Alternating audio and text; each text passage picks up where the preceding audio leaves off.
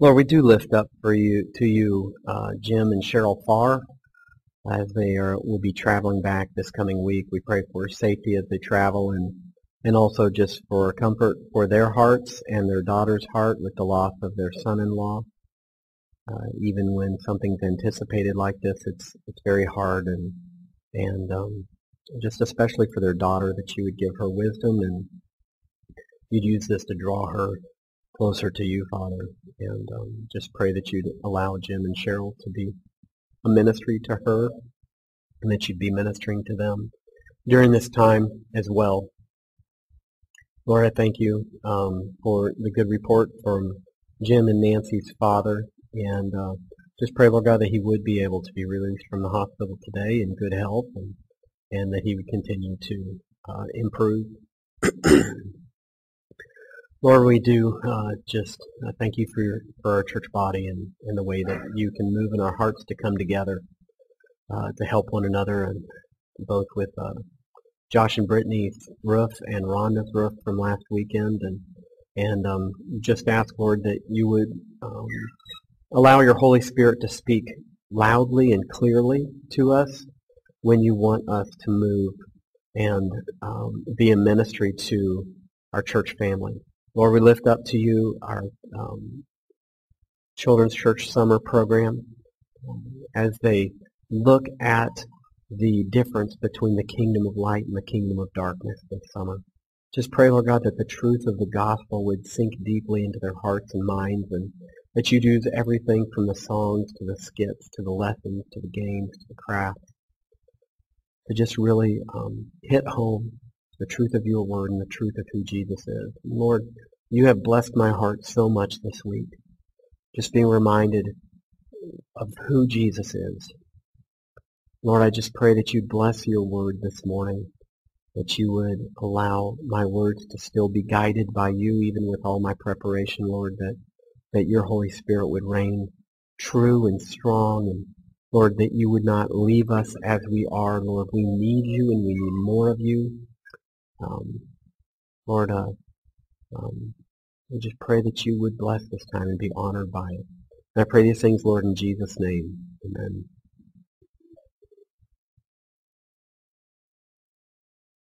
I'm going to be doing a little bit of that this morning. Well, I am eager to come to you this morning and open up the book of John. We're going to move kind of slowly through John 1. And John is 21 chapters, so we certainly aren't going to be able to move through every chapter as slowly as we will through John 1. But John 1 is significant, and I hope that you're able to see the significance of the first 5 verses this morning, as in studying it was made so significant for me. And I hope that summer being as it is, that just as we have a lot of people out today on vacations and out and about and whatnot, that when you are out this summer, you will get a hold of the CD or listen online, because moving through the Gospel of John, I believe, is going to be transformational for us individually and as a body, because you cannot look upon the person of Jesus Christ for who he is and not be transformed. And that is a big part of what we're getting at this morning. You know, I had 2 dreams recently that made me wake up and be thankful that they were a dream. You know, it's funny, and you've probably experienced that, where you're just like experiencing this angst, and then you wake up and you're like, oh, thank goodness for, reality. The most recent involved me being entrusted with a responsibility by someone I greatly respected, and while they were away, I completely messed up in carrying out my responsibility. Actually, details, it was like my dad was like teaching this course, and I was supposed to go and fill in somehow, which I don't know how I would be a thermodynamicist, all of a sudden. But and I just totally blew it. And I remembered both the students and the fellow professors and my dad communicating their disappointment with me as a substitute or in some way. And I was glad to wake up from that dream and realize it wasn't reality.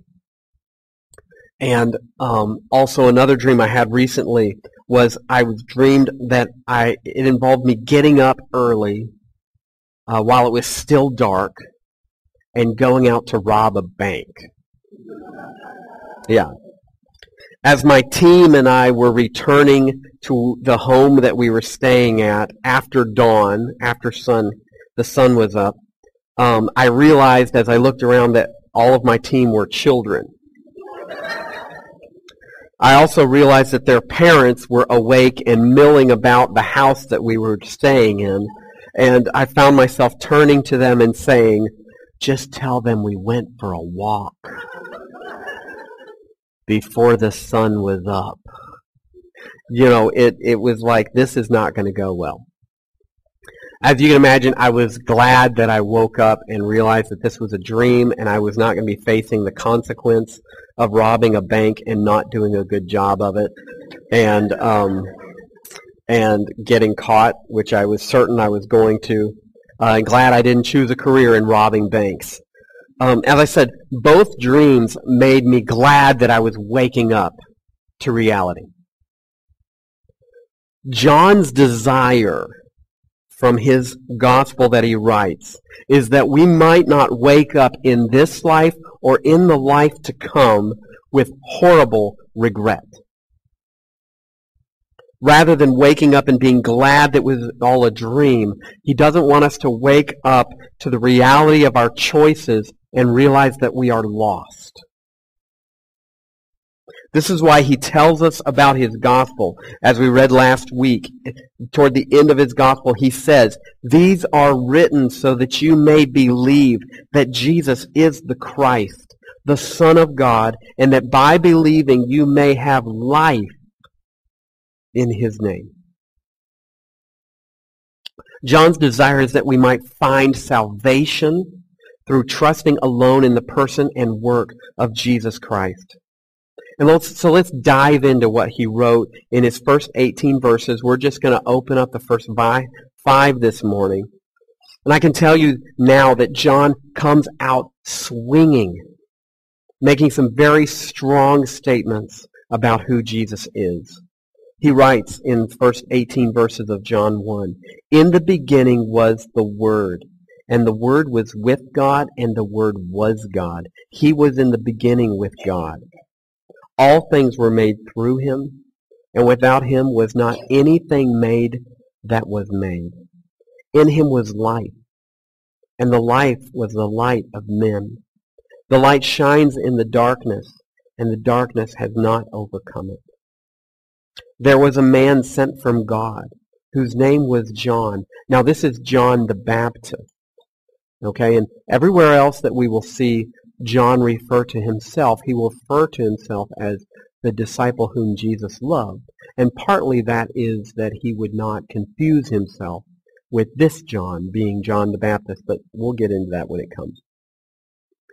So there was a man sent from God whose name was John. He came as a witness to bear witness about the light, that all might believe through him. He was not the light, but came to bear witness about the light. The true light, which gives light to everyone, was coming into the world. He was in the world, and the world was made through him, yet the world did not know him. He came to his own, and his own did not receive him. But to all who did receive him, who believe in his name, who gave the right to become children of God, he gave the right to become children of God, who were born not of blood, nor of the will of the flesh, nor of the will of man, but of God. Do you see why I look forward to preaching these verses? Man. So continuing on. "And the Word became flesh and dwelt among us, and we have seen his glory. Glory as of the only Son from the Father, full of grace and truth. John bore witness about him and cried out, 'This was he of whom I said, he who comes after me ranks before me, because he was before me.' For from his fullness we have all received grace upon grace. For the law was given through Moses. Grace and truth came through Jesus Christ. No one has ever seen God. The only God who is at the Father's side, he has made him known. Our main idea that we want you to get this morning, that John wants you to get this morning, I can say that with confidence, is don't miss the significance of who Jesus is. Don't miss the significance of who Jesus is. John is helping to make sense of what took him 3 years plus the indwelling of the Holy Spirit to finally understand. He's making sure that he is getting across what he thinks are crucial points for us, his readers.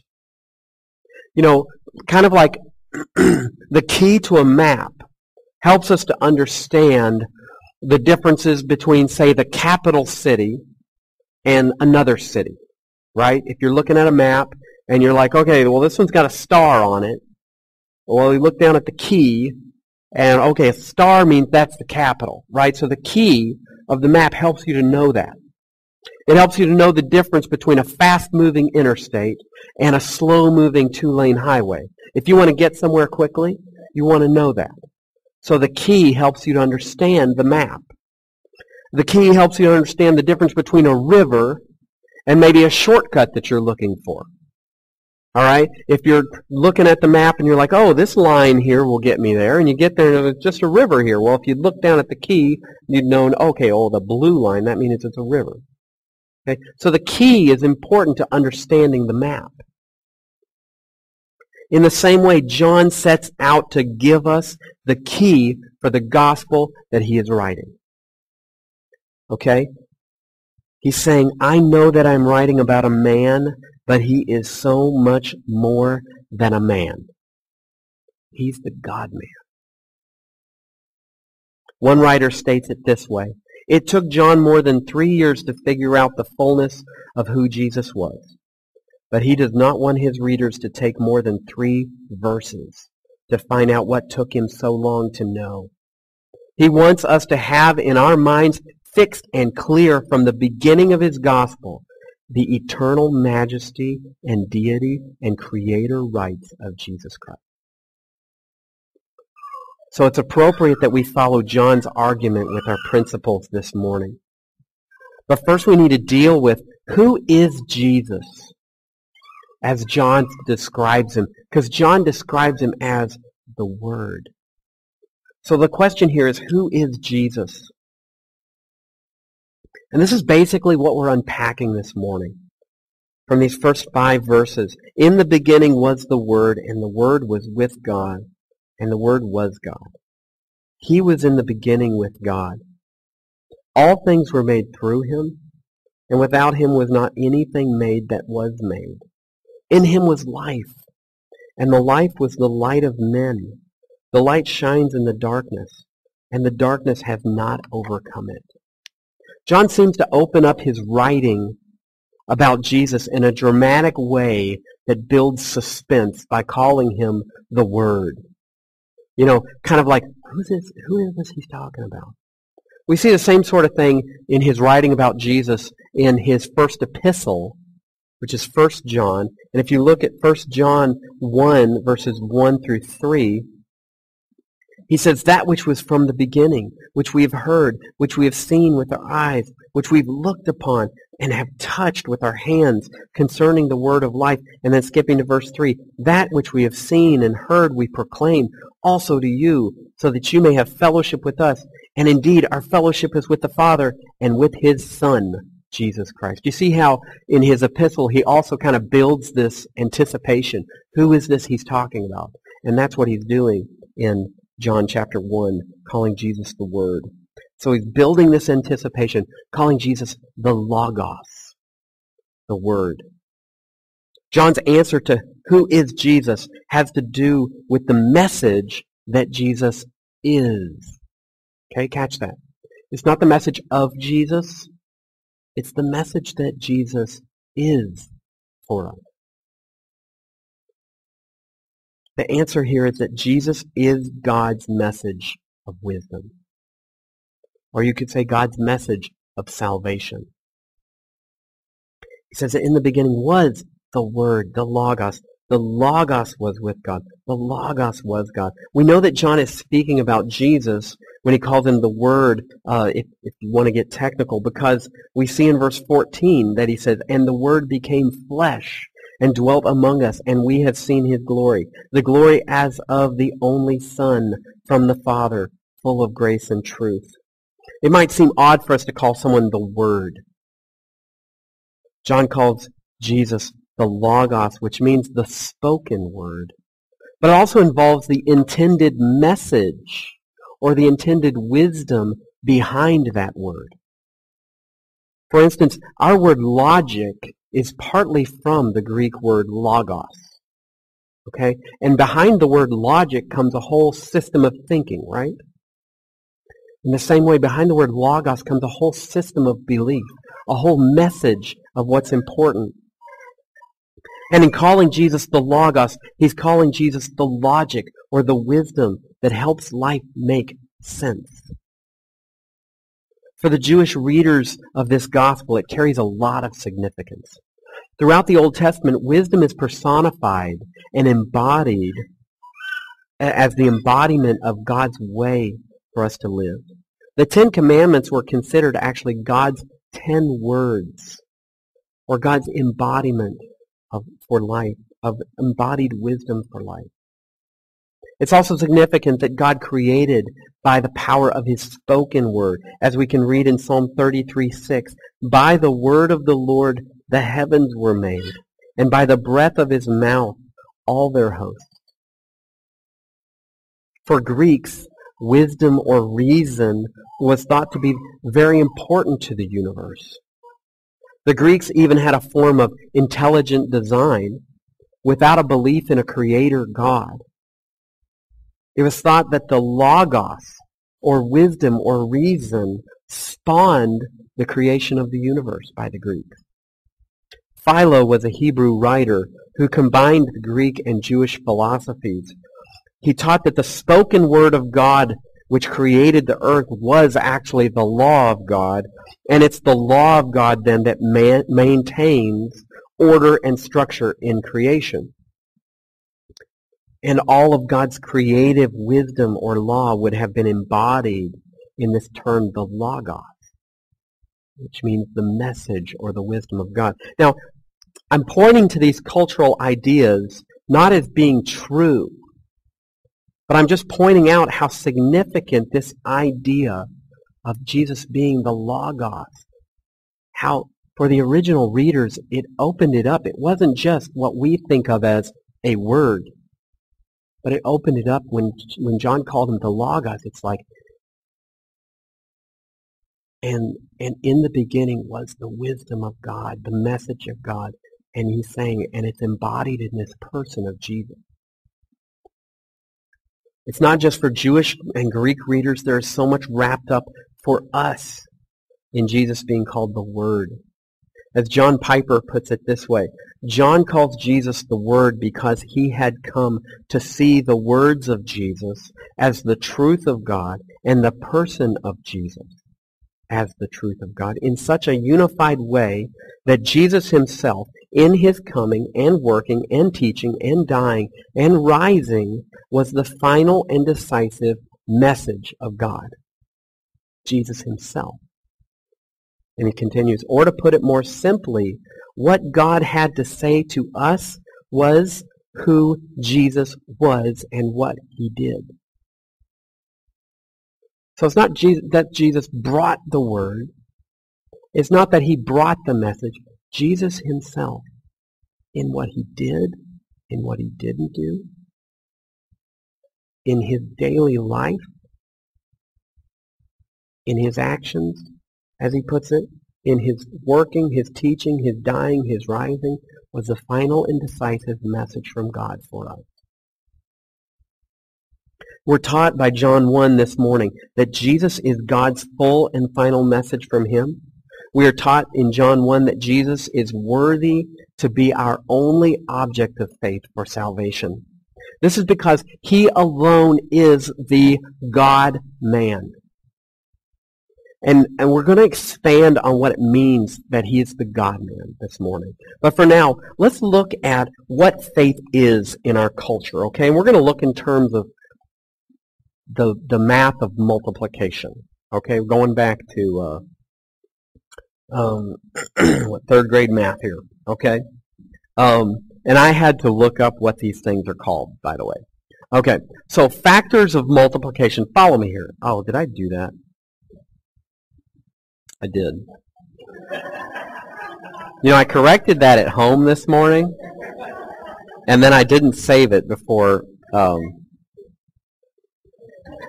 were able to dip into those slides and change that? Okay, so 5 times 10 equals 50. All right? Shows how good I am here. Okay, so 5 times 10 equals 50. Now here we have a factor times a factor equals the product. All right, that's simple here. The factor times a factor equals the product. The fact that my numbers are wrong up there doesn't mess it up. Now when it comes to, let's look at this in terms of factors of faith. Okay? And you kind of have this down at the bottom of your bulletin a little bit. When it comes to, and you're not going to find this in a book, this is just kind of an object lesson here. If you think of it this way, the object of our trust times the amount of trust or the amount of faith that we have, think of that as being equal to the effectiveness of that faith. The object, so there's 2 factors involved in the effectiveness of saving faith. There's the object that we put faith in, and there's the amount of faith, right? And the equals out to the effectiveness of that saving faith. Now, the fact is that just like multiplication, there's 2 factors here. And one factor is the object of the faith, and the other factor is the amount of faith that we have. Now, let me show you here what is today's new math of faith. Okay? What I would call the religious new math. What we see today is that our culture has a way of treating objects of faith as if they don't really matter. Okay? And so we're told it doesn't matter what you put your faith in as long as you are sincere. As long as you have a lot of faith. But as it is with multiplication, a worthless object of faith, even if multiplied 10 times the faith, is still worthless. The new math of today's religious thought doesn't work. 0, a worthless, and I intended these numbers to be there. Okay, yeah, following that? 0, a worthless object of faith, times 10 times the faith, doesn't equal 10. It equals 0. The new math of religious thought is, oh, good, it's worth 10. But a worthless object of faith times 10 times the faith is worthless in its effectiveness to save. But the new math of today's religious thought says it doesn't matter what the object of faith is, as long as you really believe in it. But what they're really doing is they're just rubbing your head and saying, oh, you silly religious person. None of those faith things really exist. Just believe in something. Right? So that's the new math here. And we're going to understand this a little bit more. Here is biblical Christianity.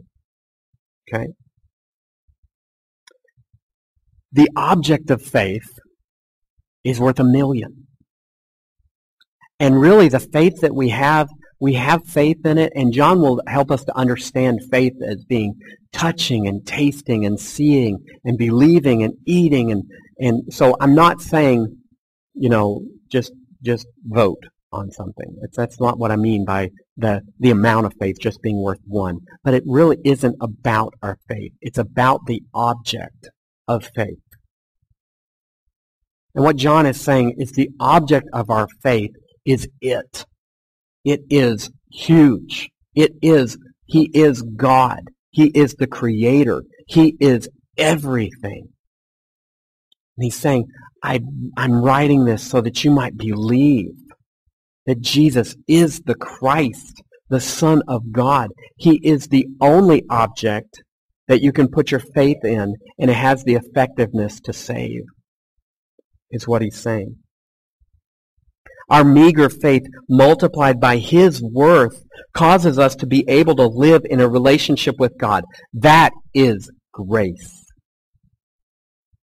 That our meager 1 point of faith makes us a son and daughter of God. Our meager 1 point of faith makes it so that God could never ever love us any more than he does. And he will never ever love us any less than he does.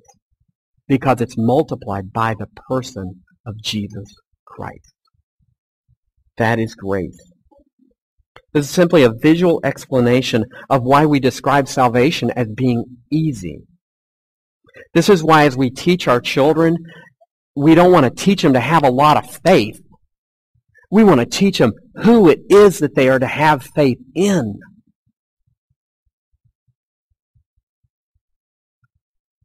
This is why John is going to be revolutionary for us, I believe.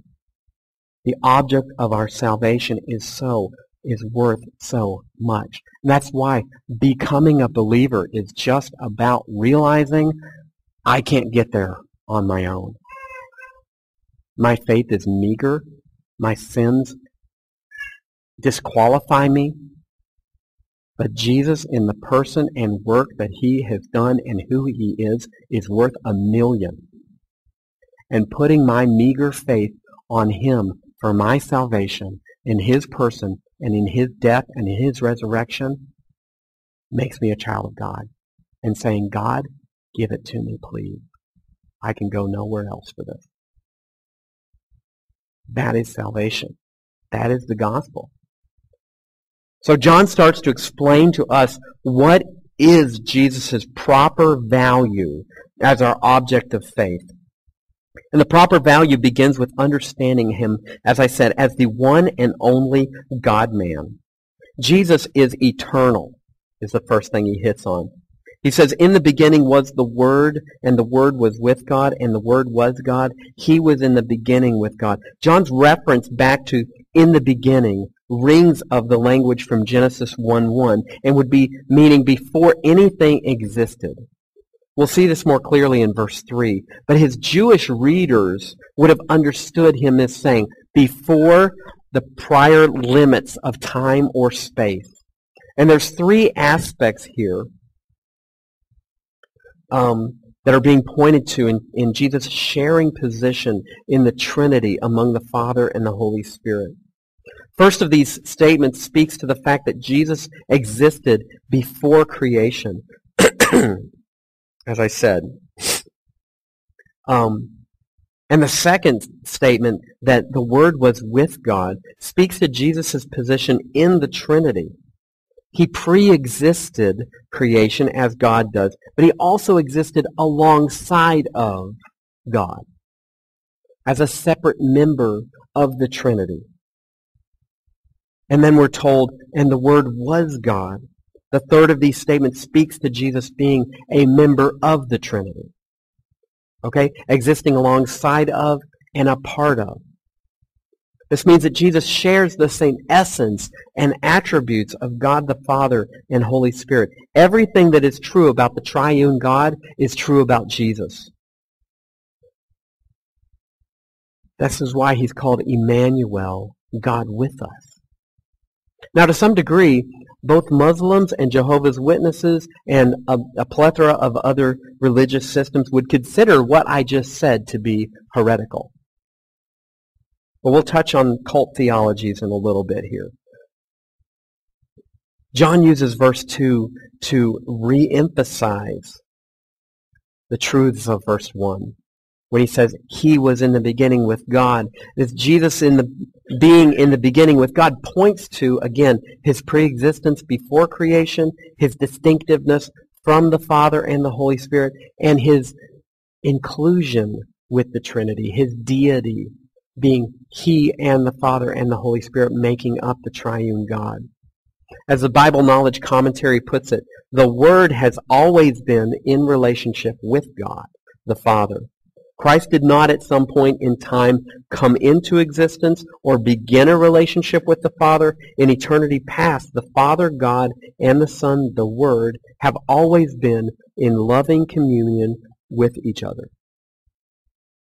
Now, our second point that unpacks the value of Jesus as our object of faith is that Jesus is our self-existent creator.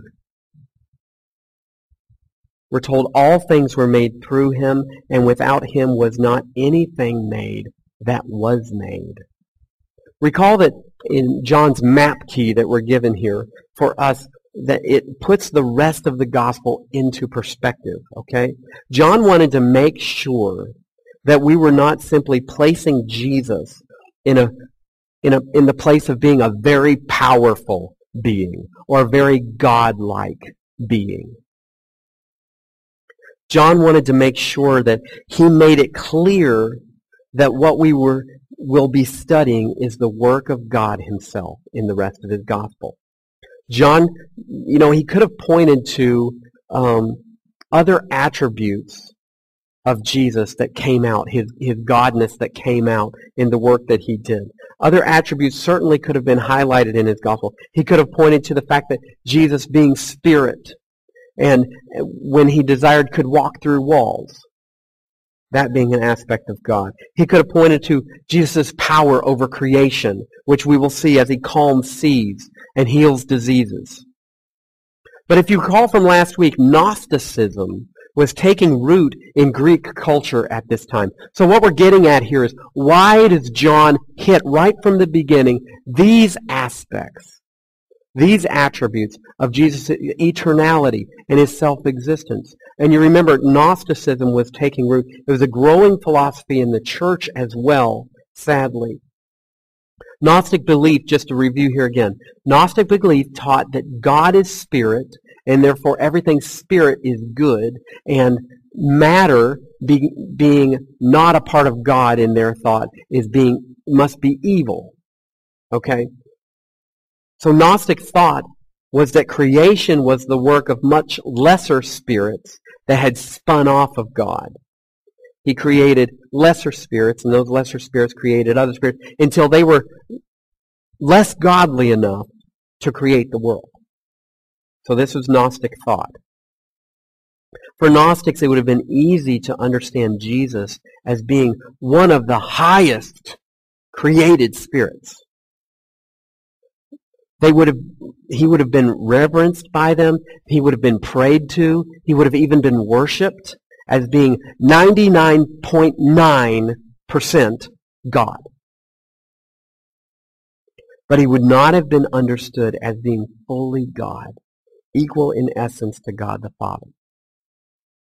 Such thought had spread into the church through the teachings of men like Cerinthus, as we mentioned last week. He was a contemporary of John, and the two men actually lived in the city of Ephesus at the same time. So this sort of teaching is very much in the back of John's mind as he writes this gospel. Cerinthus taught that Jesus was an ordinary man upon whom the Christ descended at his baptism, and while this God of the Christ inhabited Jesus, during that time he was Jesus Christ. But he taught that this godness of the Christ left him before his crucifixion, and this followed the Gnostic thought that God, or a spirit so close to being 99.9% God, would never involve himself in suffering like the crucifixion. So the thought was the Christ left Jesus. And so Jesus was a created being, and this created high spirit joined up with him at some point. This is what was being taught in the church in John's day. So you can see how this is in the background of his mind. Let's look at how John is refuting this Gnostic teaching in verse 3 here. John states that Jesus is a part of the creative work of God. All things were made through him. This is stating that everything that was made came through him. But this statement, with this statement, it could be assumed that Jesus was just the first created thing. And then everything else was made through him. This is why John follows with the next statement, without him was not anything made that was made. John is saying that everything that fits into the category of having been made came from Jesus. He was a part of it. And unless he made himself, Jesus fits in the category of creator, not the category of created. That's what John is saying here by saying, without him was not anything made that was made. That's not a mistake that the word any and thing are separate from each other. We have in English, was not anything made. No, this is saying, was not anything made that was made. Apart from him, nothing that was made was made. I'm confusing myself even now. So, nothing that is created is what's called self-existent. Jesus is self-existent. He attributes his existence to no one else. His existence is self-existent. And Jesus is uniquely self-existent, which is a description only of God. Now, I know we're going to getting into other theologies and things like this, and I know this is kind of deep that we're walking here, but we will benefit in the weeks to come and in the months to come from it. But what took hold of the church for centuries as a grandchild of Gnosticism is what is known as Arianism. The basic agreement of Arian teachings is there was a time when Jesus was not. Okay, in other words, there was some point in time when Jesus did not exist. That is the agreement of Arian theology. Okay, so Jesus came into existence at some point is Arianism. There are many religions that are spin-off of biblical Christianity in an Arian way. Jehovah's Witnesses would argue that Jesus is a lesser God among many gods. In fact, because they believe Jesus was created by Jehovah, the Jehovah Witnesses Bible states John 1:1 this way. It's from the New World Translation Bible, the Jehovah's Witness Bible. Originally the Word was, and the Word was with God, and the Word was a God. Now I have some further notes, and I can illustrate for you from the Greek the theos ein hos logos, which is the Word was God, and can explain some more to anyone that is curious or would like to know more about this after the service. But we're not going to go any deeper into this right now. But for now, you need to realize that this is a translation out of necessity. And this is because of the theology of the Jehovah's Witnesses is an Arian theology, believing that there was a time when Jesus was not. Because of that, they have to translate this verse in this way. But returning to our passage here, any teachings that place Jesus in high regard as a form of God, but make him a created being or a lower God, are in essence denying who he truly is. And in their essence, they are stealing the joy of knowing Jesus for who he is, the God-man and our Savior. And in place of being our Savior, he's typically made to be our greatest example. And the followers of these religions are left to work and scrape in order to try to gain certain rewards. These rewards might be becoming a part of the special 144,000 of the Jehovah's Witnesses.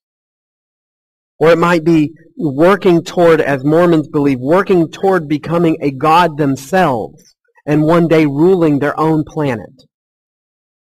Well, we can snicker about that, but this comes from this idea that Jesus is a God.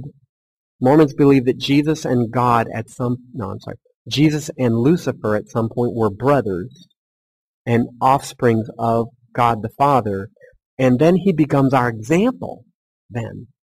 So we're pursuing godness because he's a little bit less. So, like all false teachings, these must get to where they are by both lowering who Jesus is and elevating mankind. So in our factors of faith example, we see here a works-based religion are a quote-unquote elevated Jesus, meaning he's elevated from us, but he's downgraded from being 100% God just as much as God the Father is. Okay? So in this scheme, that object of faith, that's really strong. It's worth 1,000. But times our works, which we are told with Scripture, our works are worse than filthy rags. It's times 0. And so the effectiveness of that faith is 0. John takes us into the joy of who Jesus is as God, our Creator, and intended to be our treasure by describing him thirdly here, that Jesus is our source of life and light. It says, in him was life, and the life was the light of men. The light shines in the darkness, and the darkness has not overcome it. Both the ideas of Jesus being life and light are going to come up over and over again in this gospel. As with his being the creator of all things, Jesus is starting out with his gospel, letting us know how central Jesus is. John is starting out in his gospel, letting us know how central Jesus is here. Now, we're told in him was life, and the life was the light of men. Life is our most precious possession, right? Without it, we just have nothing to live for. Right? We have nothing to live with. Without life, we don't exist. In fact, we can't even bring our own non-existence to happen. Because life is so powerful, right? Because even when we die in this life, guess what? We still have eternal life. And that life goes on either eternally separated from God or eternally with God. We can't even get rid of our own life. But John goes on to define the life that he's describing as being the light of men. Now, I can't fully grasp or explain the significance of life and light. But by explaining one with the other, I believe John is pointing to a fullness of life that comes through the light of the truth of who Jesus truly is and accepting that truth. Life is referred to 36 more times in John's Gospel, and most references are to eternal life, or a life that has an eternal quality to it. Every religion views life and light as a good thing. That's because they're good and necessary. No one cherishes the idea of fumbling around in the dark. Every person considers enlightenment or illumination as being a good thing. But the fact is, what is considered today as being enlightenment or illumination, if it points us away from Jesus being our Savior and Lord, according to the Gospel of John, he tells us these philosophies lead to darkness. If that illumination or that enlightenment points us away from Jesus being the one and only Savior. In the same way that light is a good thing, in almost every religion, darkness is a bad thing. It describes a life that lacks quality because there's no light in it. We're told the light that is in Jesus shines in the darkness, and the darkness has not overcome it. This tells us about the ability of this life and light that is in Christ. The darkness has not overcome it. Now the NIV translates this, the darkness has not understood it. Okay? I think that John sort of means both of these translations by this full word that he uses for both overcome or understood. I think it's probably best to combine the two translations of understood or overcome, and you could combine it this way, saying the darkness can't figure out how to overcome Jesus. The most important point is that all that is good is found in Jesus, and all that is bad cannot defeat him. Jesus told a parable that the kingdom of God is like a man who finds a treasure buried in a field, and in joy he goes and sells everything that he has and buys that field. Now, it was intended to communicate that nothing is more important than God's kingdom and being a part of it and being involved with it and being at work with it. The person of Jesus is at the center of the value of that kingdom. And wisdom calls us to treasure him more than anything else in order to obtain all that we can from him. We see a constant movement in our culture away from God's truth. Even in churches, we see Jesus minimized. Jesus is just sprinkled on our problems.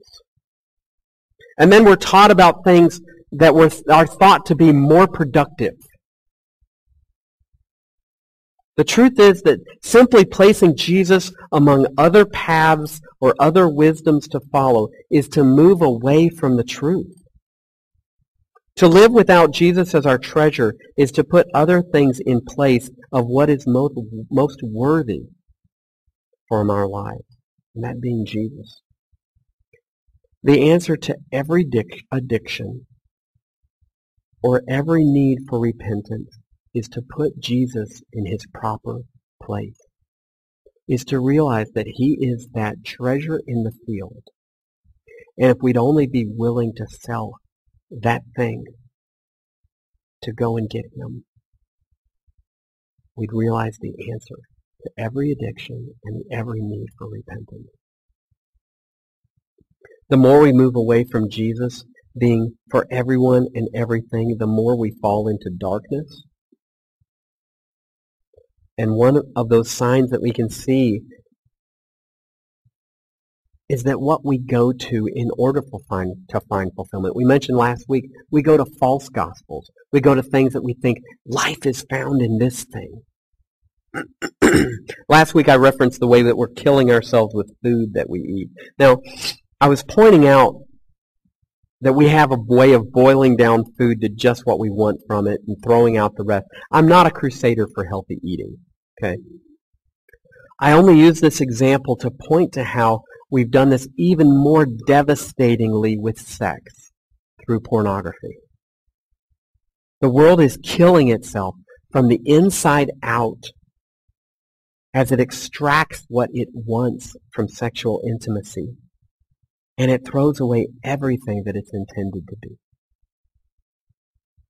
Now, no man or even woman with a pulse is immune to this temptation. Okay?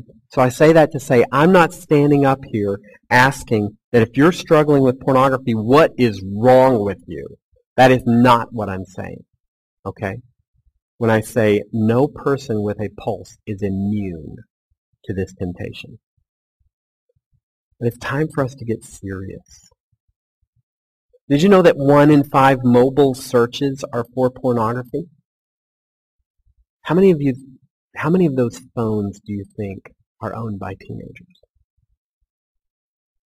9 out of 10 boys and 6 out of 10 girls are exposed to pornography before the age of 18. Here's a statement from the Department of Justice. Never before in the history of telecommunications media in the United States has so much indecent and obscene material been so easily accessible by so many minors in so many American homes with so few restrictions. Well, here's what we're heading for.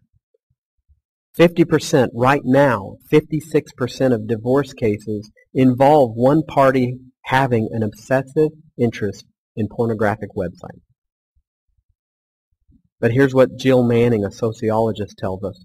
Research reveals that many systemic effects of internet pornography that are undermining an already vulnerable culture of marriage and family. Even more disturbing is the fact that the first internet generations have not reached full maturity. So the upper limits of this impact on marriage have yet to be realized. Guys, these are secular statistics and secular statements. You combine these facts and you realize the state of our culture is in dire shape. The saddest statistics of all, I think, are the ones that point to the fact that the church barely trails the world in this area. Because, and this is the truth, it's because we ourselves are not believing that life is found in this person of Jesus Christ. Bottom line. That's what John is telling us. We are in the darkness because we are barely investing ourselves in the life which is our light in the darkness. So the darkness overtakes us because we are not investing ourselves in that life which is the light. As we talk about discipling people in our congregation, we're brought back to one truth again and again. And that is this. It's about connecting believers to Jesus Christ. It's about helping them to learn from Him and to grow in Him. It's not about connecting them to a great author or to a new teaching or to this great way of thinking about things. It's about helping people be connected to Christ. And this, what we've been talking about today, is why it's powerful.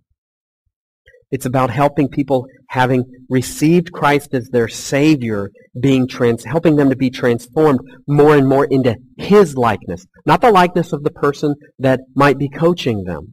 And we're working in the background, and I hope this fall to be kind of unveiling some things for you as a congregation of discipling methods that we're going to be looking at using.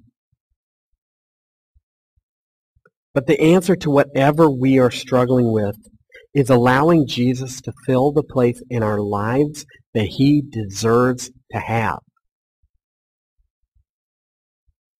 In doing so, our lives will take on more life and more light in the darkness, and your life will not be overcome by it. Start here. Start by asking God to help you to make Jesus the treasure of your life that He deserves to be. You know, this is why it's so powerful to just go back to Him, to go back to His life, to read of Him, to look at Him and say, Lord, I'm told this is the most important person that's ever existed. I'm told to make this person more and more of my life. Lord, help me to do this. Also, if you're ready to know the full life and light of Jesus, just specifically we've talked about this area of pornography, I'd love to help set you up with someone that could help you walk through that. And you know what it's going to look like? Hey, let's get our eyes on Christ. Let's get our eyes off of this. Let's sell this. And let's go buy that treasure. That's what it's about. He is a treasure to have in our life. He is life. He is light. And the darkness cannot figure it out in order to overcome it. I'm going to close in prayer, and our guys are going to come up and lead us in